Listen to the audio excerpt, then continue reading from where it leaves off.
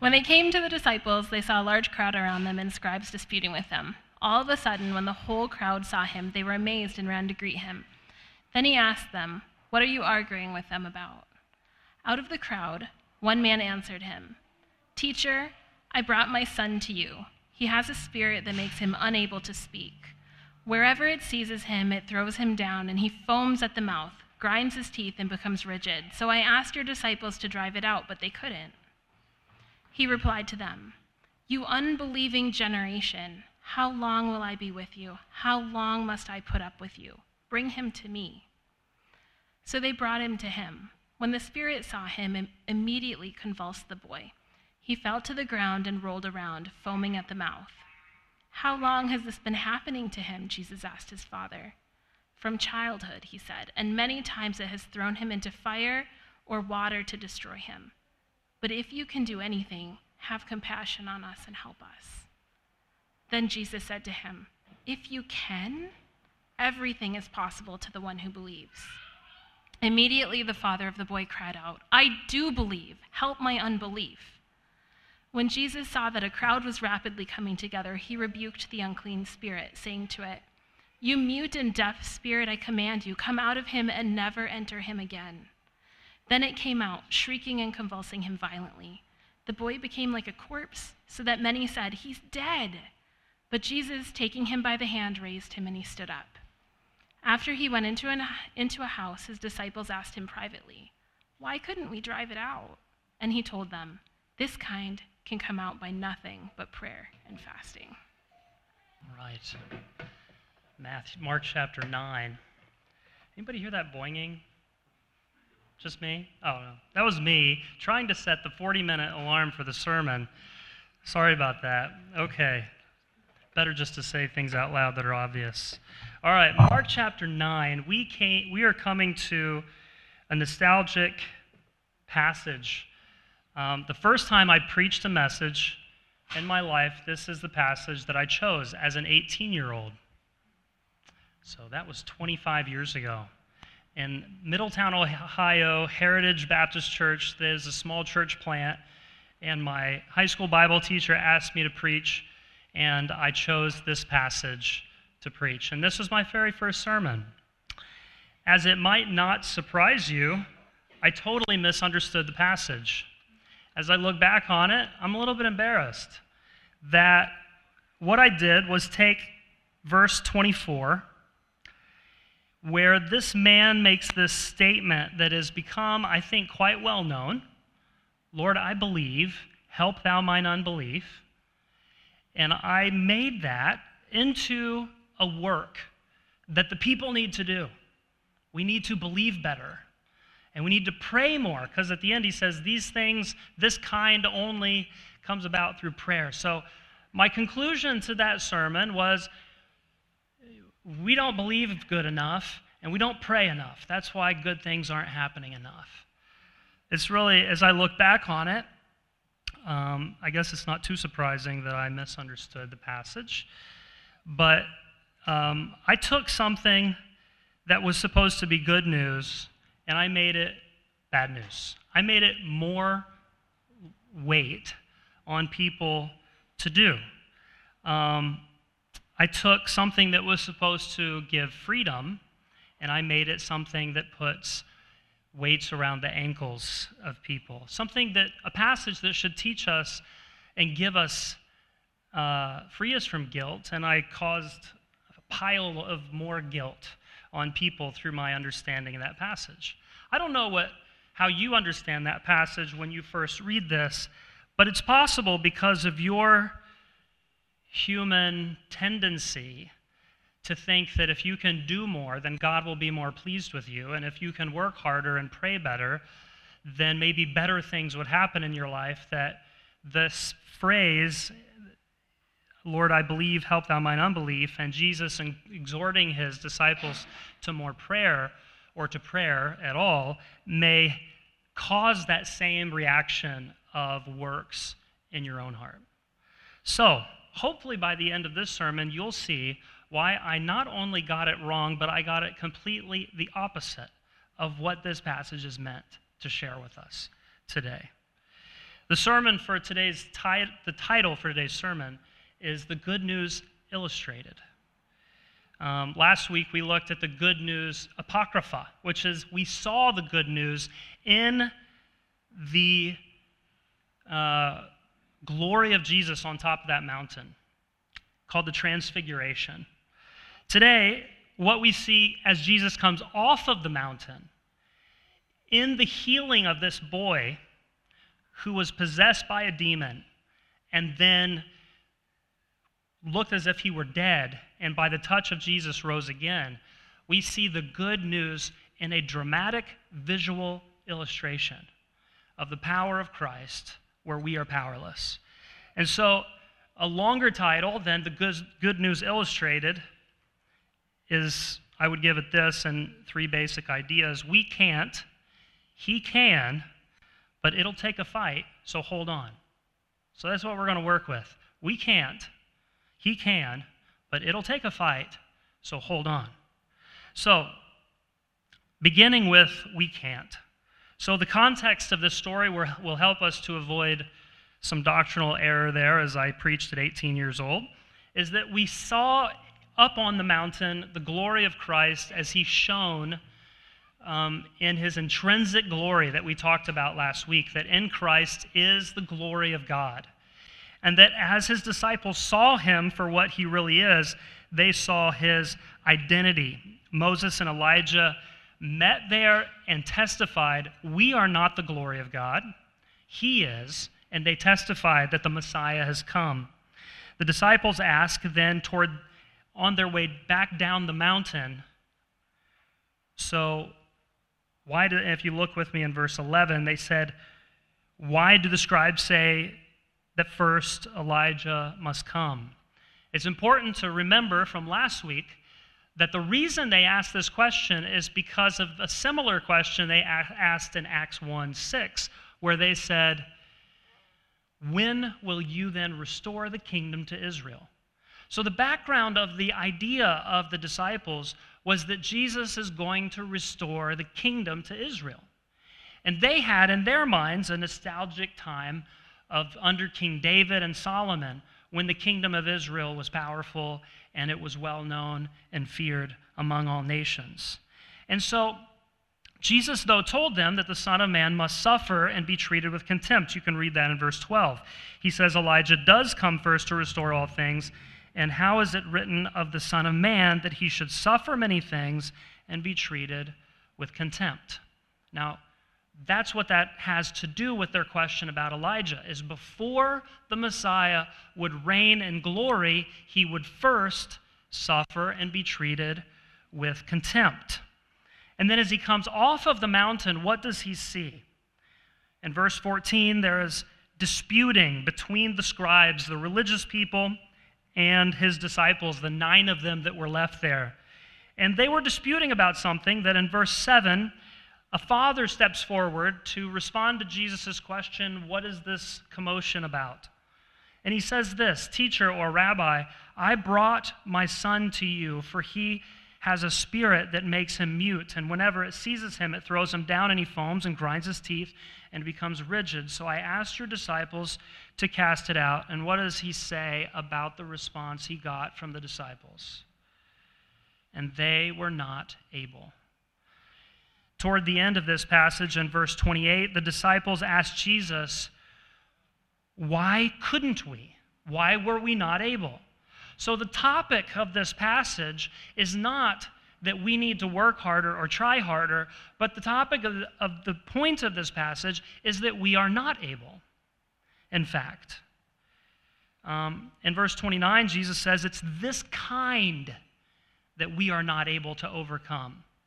And then he says, except with prayer.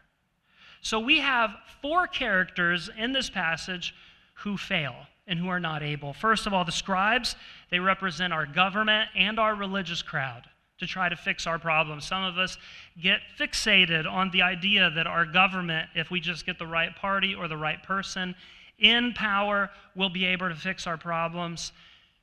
It's clear, I think, we've had enough history behind us to know that it can't, and we can't. Another person that couldn't fix this boy's spiritual problem was the father. Now, dads are supposed to be able to fix everything, right? At least little kids think so, and the older they get, they realize that their dads aren't the Superman that they thought they were as children, even though many dads, we don't like to admit that for a long time to our kids. But the reality is that parents who should be capable are not capable in this kind of fight.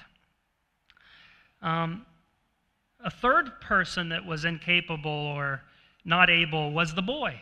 So this boy that had a demon in him. He had a spiritual oppression of one of the powerful beings of Satan had entered into this boy. And this speaks, I think, to how innocence doesn't last. And there was some psychologists who once thought that if we could just preserve the innocence of childhood from the corrupting powers of culture around it, that possibly we could create the society that we want. But I think we've also given up on that idea because innocence doesn't stay. Also, many people have lamented the fact that the sin of Adam was passed down to his children and said that, well, that's just not fair. Why does Adam's sin become mine? We see in this possession of this boy that though we don't like it, it's a reality. That even innocence doesn't stay with us, and all men together are corrupted by the powers of Satan in our world. Finally, the focus of who can't in this passage are the disciples. They're really the ones that we should have expected to have been able to, because they were commissioned by Jesus to heal, cast out demons, and preach the good news. But when Jesus left them to go into the mountain, possibly they became self-confident. You know, they've hit one home run, I can do this in my sleep, and then all of a sudden they strike out and they can't anymore. And so the disciples, having a bent towards self-confidence, ventured into belief in self and lost their belief in Christ, and their spiritual power was at such a loss that they couldn't. So this is the beginning of what this means, that we are corrupted because of the fall. So what we see Jesus coming down off the mountain is he confronts spiritual failure, confront the great enemy of the original sin of Satan as he tempted Adam and Eve, and that man, despite all of our efforts for all of these thousands of years, cannot overcome, even though we try. In fact, the whole Old Testament exists to teach us that man cannot. We cannot overcome the temptations of sin for a generation. You see Adam and Eve and as parents in the first generation, and Cain kills Abel. We cannot overcome the temptation of sin even in the flood because of a great destruction. You would think Noah, he's got this now. Adam messed up, but we're going to have a better guy to start this family. That doesn't go well within the same generation. Okay, well, maybe it's a family. Maybe if there's one chosen family, a man full of faith, Abraham, and we see that that family also cannot provide or cannot come through on the promises of the good life and of following God. Finally, we see the failure of a whole nation who God becomes the king of as he brings them out of Egypt, redeems them, gives them his holy law, and they were supposed to follow him, and they fail.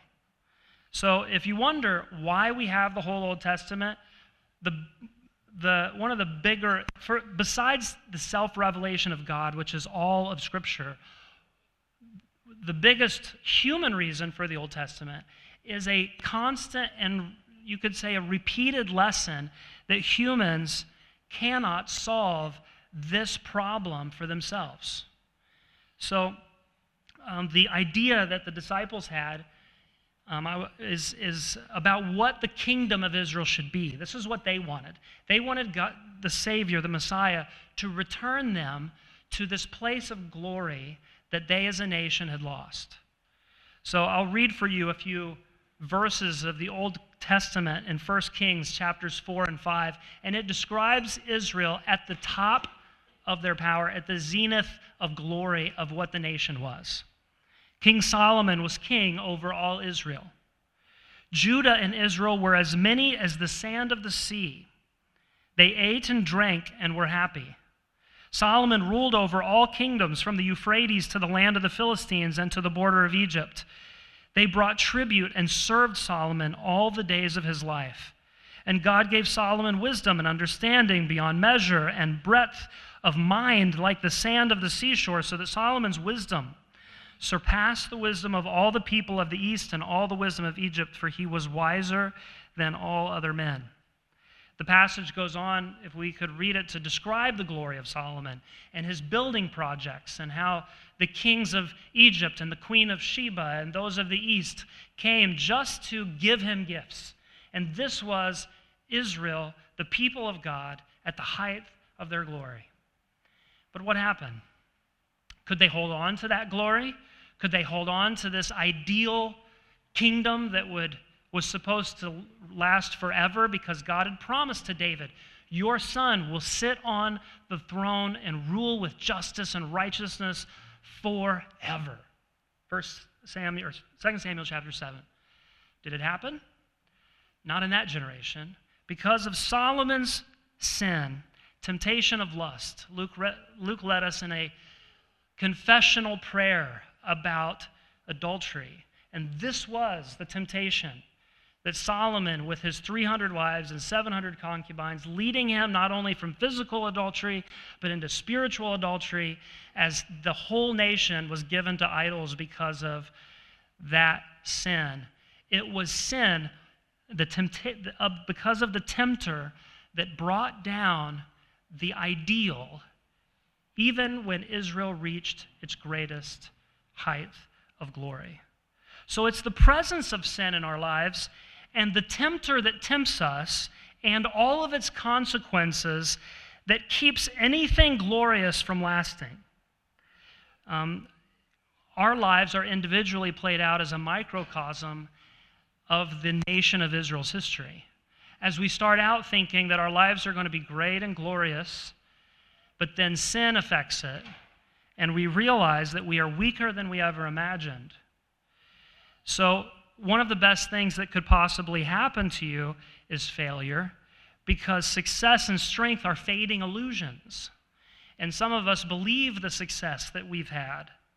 So no matter all of your arguing, as the disciples were just arguing with the scribes about who has authority to cast out these demons, because that was always the discussion with the scribes and the Pharisees. Who gave you authority? And they were arguing and they were going back and forth, but in reality, none of them had authority. So despite all of your arguing and your wisdom and your fighting for the ideal life that you want, we find that we fail over and over. That's why in our services we go through a confessional prayer, because it's good for us to be reminded of our sin. The church that I grew up in, it was like confession was something you do when you receive Christ, and then you never mention it again. Now we're just going to cruise just talking about Jesus and never recognizing our own sin. And it leads to a whole lot of lack of confession and built-up sin. That's why also we want multi-generational discipleship to happen in our church.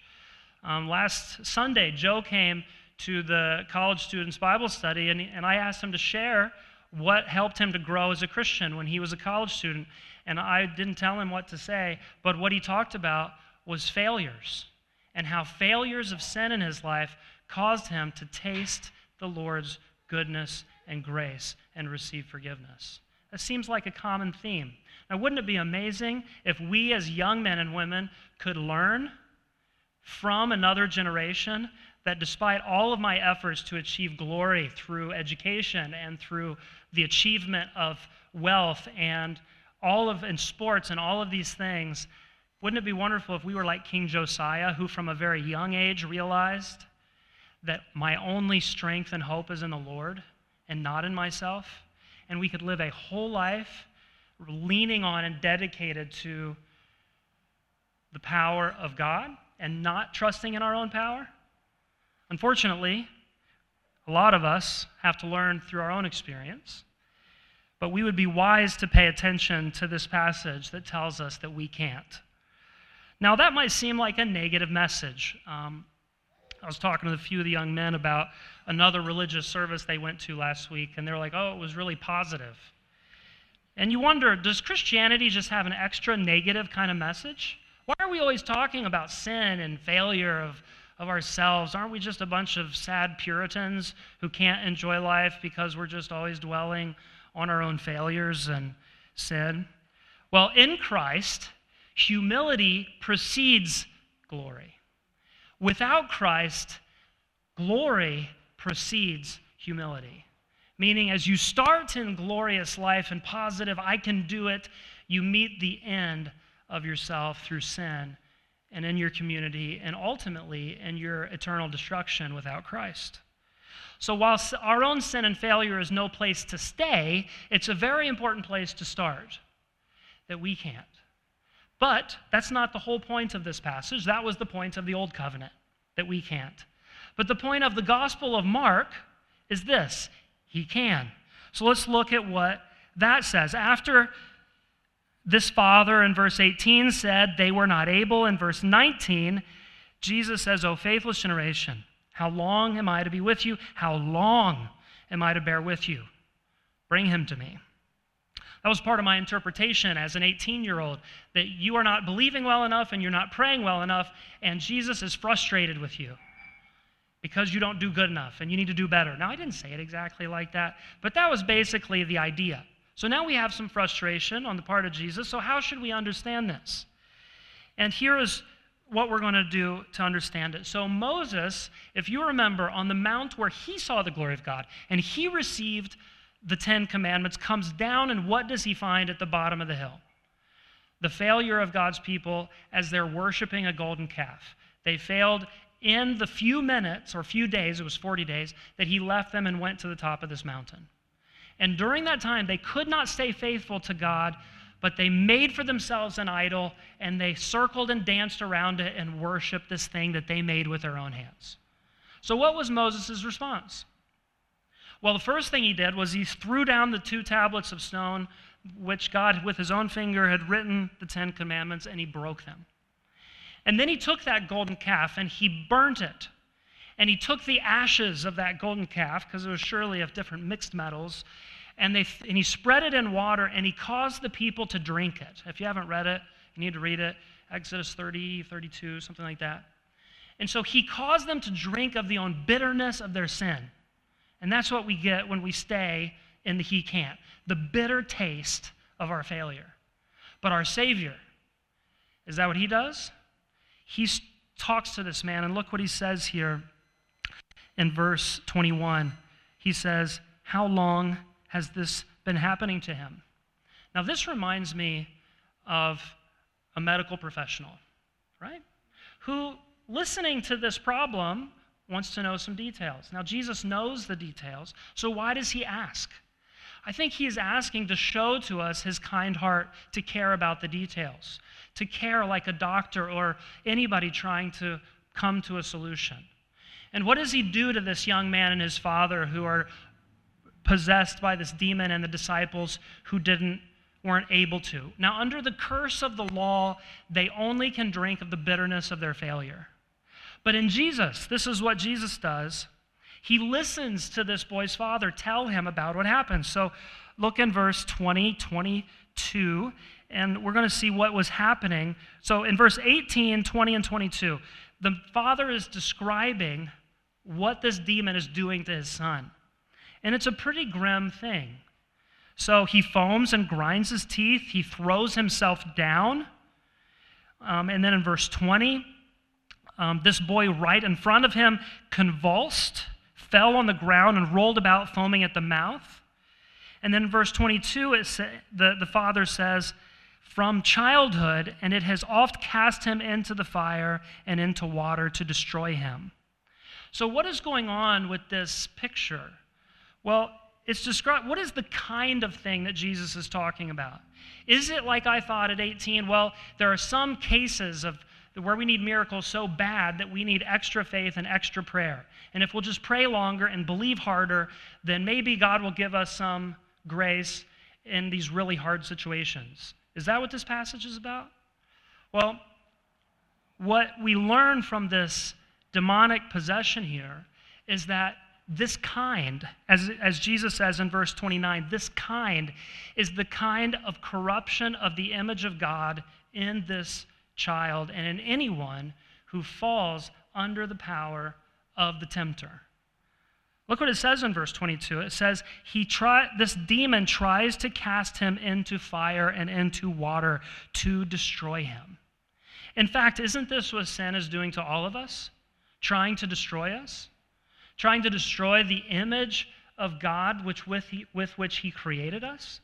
To where we would be perfectly loving and perfectly kind and perfectly patient and perfectly wise and perfectly, well, like him.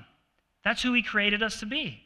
So that our marriages would be wonderful places of blessing and grace, but instead, because of the tempter, because of sin that lives inside of us, they are being constantly threatened with destruction because the image of God is being corrupted and twisted because of sin. And we could apply that not just to marriage, but to our relationships in church, with friendships, in our workplace, in our own personal moral failures, and in everything in life. This kind is the failure or the lack of ability, let's say, to be able to overcome the wicked one. That's what this kind is. Because the wicked one is trying to destroy everything about God's image in this world, including and especially the crown of his creation, which is you, the human, created in the image of God. And so what does Jesus say? Why can Jesus? Now, what is the difference between a moral religious sermon that exhorts people to do good and to be better people and a Christian sermon? Why is it Jesus that is the only one who can? Well, first of all, Jesus is the image of the invisible God, Colossians tells us.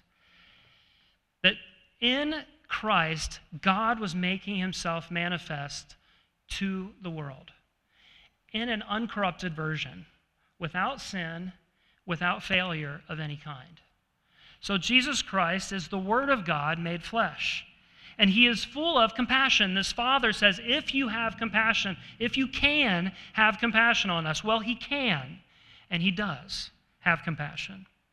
Jesus tells him in verse 23, if you believe, it actually is very interesting. Look with me if you can in verse 23. Jesus said to him, if you can, all things are possible for one who believes. Now, Jesus did not tell him, all things are possible to one who believes enough.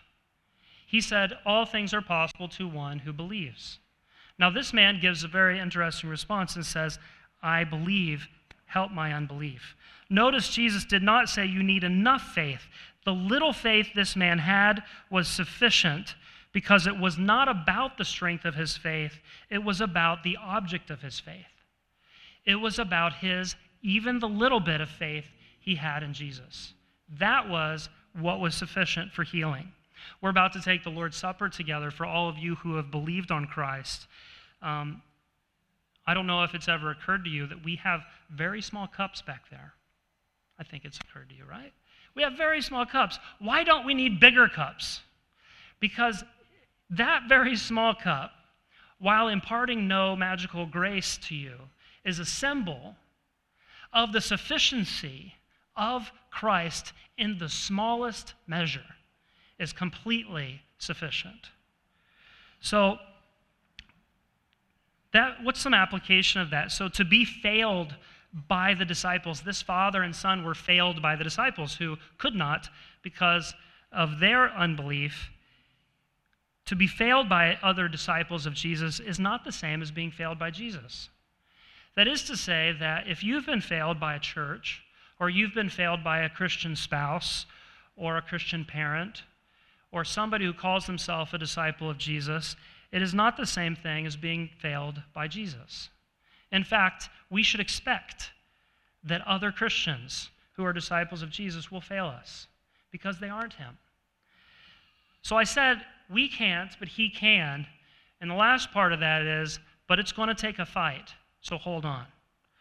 So moving on, Jesus now comes into direct confrontation with that demon. In verse 25, Jesus saw that the crowd came running together. He rebuked the unclean spirit, saying to it. And then this phrase of what Jesus says to this unclean spirit contains a lot in it. So he says, "You mute and deaf spirit, I command you, come out of him and never enter again." This is the third story in the Gospel of Mark of an exorcism. God and Jesus sending out a demon. It's the first time that he says never enter him again. And it's the first time that the subject, meaning the boy, falls down as dead. So, what is going on here? The suffering, death, and resurrection of this boy, as you see in verse 26, it says, "And after crying out and convulsing him terribly, it came out, and the boy was like a corpse, so that most of them said, 'He is dead.'" Why that emphasis? Because in verse 27, Jesus took him by the hand and lifted him up, and he arose. So this is the only story of this sort of exorcism where the boy died and by the touch of Jesus came back to life. And that's where I get the title of the sermon, "The Good News Illustrated." Jesus was giving them an illustration because they were having a very hard time understanding the suffering part of the Messiah and the death part and the resurrection. If you remember back in verse 9 and 10, they were arguing about themselves, what does he mean by this resurrection? Why is he talking about a resurrection? He's supposed to ascend directly to the throne. Why is he talking about suffering, death, and resurrection? And because they aren't getting it, he illustrates it. I have to go into a fight with your enemy that you could not overcome as a substitutionarily fighting this fight for you. And suffering is going to happen. If you see in verse 26, it says, "And after crying out and convulsing him terribly." So this was not just a simple exiting. This was a painful exiting where he was convulsing. For sure, hitting the ground and cutting his body up as it happened. And then he was there as dead. So this was an illustration, a very live, dramatic illustration of the suffering, death, and resurrection of the Messiah as he goes to fight these eternal enemies of man. In this phrase that he says, "You mute and deaf spirit," we see a targeted word of God that he said this is about a spiritual battle between the Spirit of God and the tempter. And he says, "I command you." This is the authority of Christ over the powers of Satan, that we do not have this authority. And in fact, it was he would gain this authority with the resurrection. So the Father will give the Son all authority and would crown him to sit on his right hand. And then he says, "Come out of him." This is the substitutionary fight that Jesus wins on our behalf. And then he says, "Never enter him again." This is representing the complete work of Christ on the cross, that we are forever, because of one sacrifice, freed forever from the power of Satan. And then you have the suffering, and you have the resurrection by the power of God. So the question is, what did Christ accomplish against Satan, his power and his consequences, with his suffering, death, and resurrection? And I have a few verses to read for you. Isaiah 53:5 tells us what Jesus accomplished with his own suffering. "But he was pierced for our transgressions. He was crushed for our iniquities. Upon him was the chastisement that brought us peace, and with his wounds we are healed." Each one of those words in Isaiah 53:5 is about the propitiation. The word propitiation means that Jesus received the wrath of God that we deserved for our sin on his own body in his suffering. And as a substitute, he carried our sin for us. And then in his death, Jesus took our ultimate consequence of the death penalty because of our failure to overcome Satan. Romans 8:34 says, "Who then is the one who condemns? No one. Christ, who died, more than that, who was raised to life, is at the right hand of God and is also interceding for us." In his resurrection, what did Jesus accomplish in his resurrection that we could not? Ephesians 1:20-21 says, "And what is the immeasurable greatness of his power toward us who believe, according to the working of his might that he worked in Christ when he raised him from the dead and seated him at his right hand in the heavenly places, far above all rule and authority and power and dominion, and above every name that is named, not only in this age, but also in the one to come.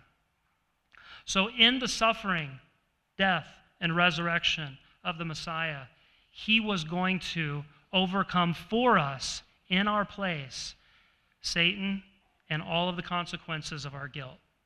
So, verse 28 and 29 represent a postscript, the end of the story. His disciples said, why couldn't we do it? That's kind of like saying, why can't I take on Satan by myself? Why can't we overcome this enemy? Why can't we just have a more positive message that says you can and I can and we can together?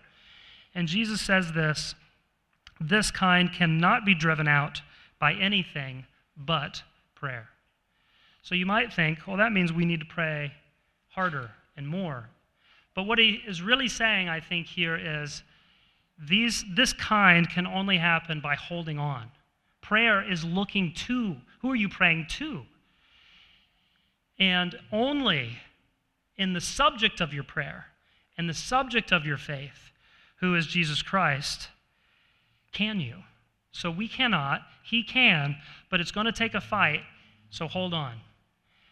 It won't be your fight. You've already lost the fight. I've already lost the fight. But he can and has, and we all will hold on. In fact, it's him holding on to us. So what does this mean for our daily lives? Well, I think through this passage, we can learn what the disciples should have learned when Jesus went up on that mountain, that without him, we can do nothing. But with him, all things are possible to those who believe. So he wants us to learn complete daily, moment by moment reliance, not only on the person of Jesus, but on the work of Jesus. On the mountain, we saw the person of Jesus glorified. In the valley of our sin, we see the work of Jesus on the cross and his resurrection. How often do you think about and contemplate and thank God for the work of Christ in his suffering in your place and his death for your death and his resurrection to give you power? How often does that come into your mind as being the central focus of what will make you be able to do all the things that you cannot? So to the single people or our young people, I want to say, hold on to him early. Do not trust yourselves. Do not trust in your power and all of the things that you search for in life. Hold on to him now, early, and for the rest of your life. For those married and for those raising children, look together to Christ.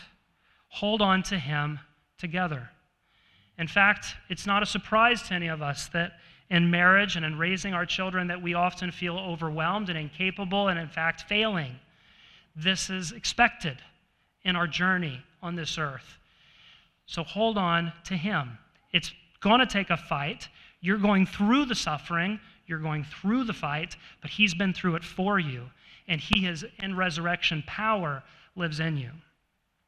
For our church, it means to receive our inability to help people. You know, the disciples were not able, and sometimes as people who minister to others, we put a lot on ourselves, and we think we have to solve everybody's problems, and we have to fix this child of ours, or we have to fix this problem in this city or in this world. And what could allow us to have a very positive message? To say, I can't, but he can. And where he hasn't given me the resources of time or of strength or of finances, then I still can't, but I can pray. And I can go to him, and I can trust that he can and that he cares. And so as a church, this is a very positive message of hope that we learn daily and moment by moment to trust not only in the person of Jesus, but in the work of Jesus that he does in our valley with us and for us. So let's pray. Father, we thank you for your cross. We thank you for your suffering in our place. We thank you that we don't have to work up enough faith, that we don't have to pray hard enough, but in fact, we only need to rest in the work that you've already accomplished for us. I pray that you would teach us this when we're in the valley of our suffering, when we're going through the consequences of sin and the terrible magnet of temptation in this life, that you would remind us moment by moment to look to you in prayer, to hold on to you, because you can when we can't. In Jesus' name.